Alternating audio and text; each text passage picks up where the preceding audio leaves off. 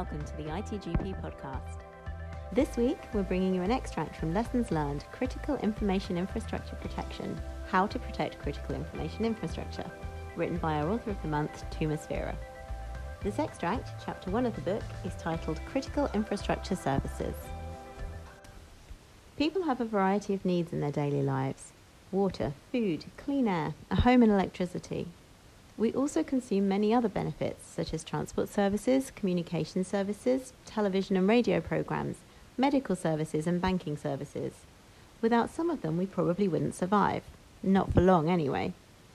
Some services are more important to different people at different times. Transport connections, communication and medical services may be more or less essential depending on your circumstances. A common understanding of primary needs is relatively easy to achieve, but when pinpointing vital services, we may often end up with different opinions. Defining such services depends on geographic location, climate, season, people's way of life, and other factors.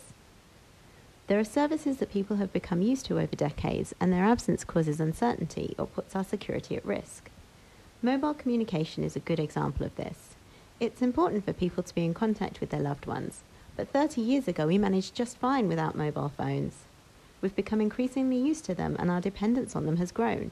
Many of us feel like we can't live without social networks. The lines between vital, socially important and other services consumed by us cannot be clearly and unequivocally defined. From the viewpoint of protecting critical infrastructure, it is important that such services are defined and written down somewhere. Every country should have a specific law that regulates this field. Defining critical services is bound to lead to discussions and possibly arguments about whether or not a specific service is critical, or why one service is critical and another is not.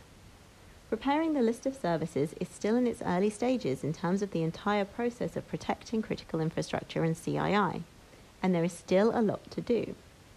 The law can be amended if an important service was left out or a service that was deemed critical shouldn't actually be regarded as such.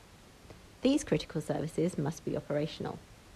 Power supply, oil and gas supply, water supply and sewerage, harbours, rail traffic, air traffic, data telephony, data communication, settlements and cash withdrawals, law enforcement and medical assistance.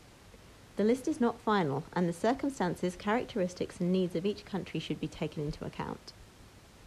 Lesson 1. Define critical infrastructure services. I hope you enjoyed this extract from Lessons Learned, Critical Information Infrastructure Protection, How to Protect Critical Information Infrastructure. If you'd like to learn more, you can buy the book from our website, www.itgovernancepublishing.co.uk. Thank you for listening to the ITGP podcast. Don't forget to subscribe and share.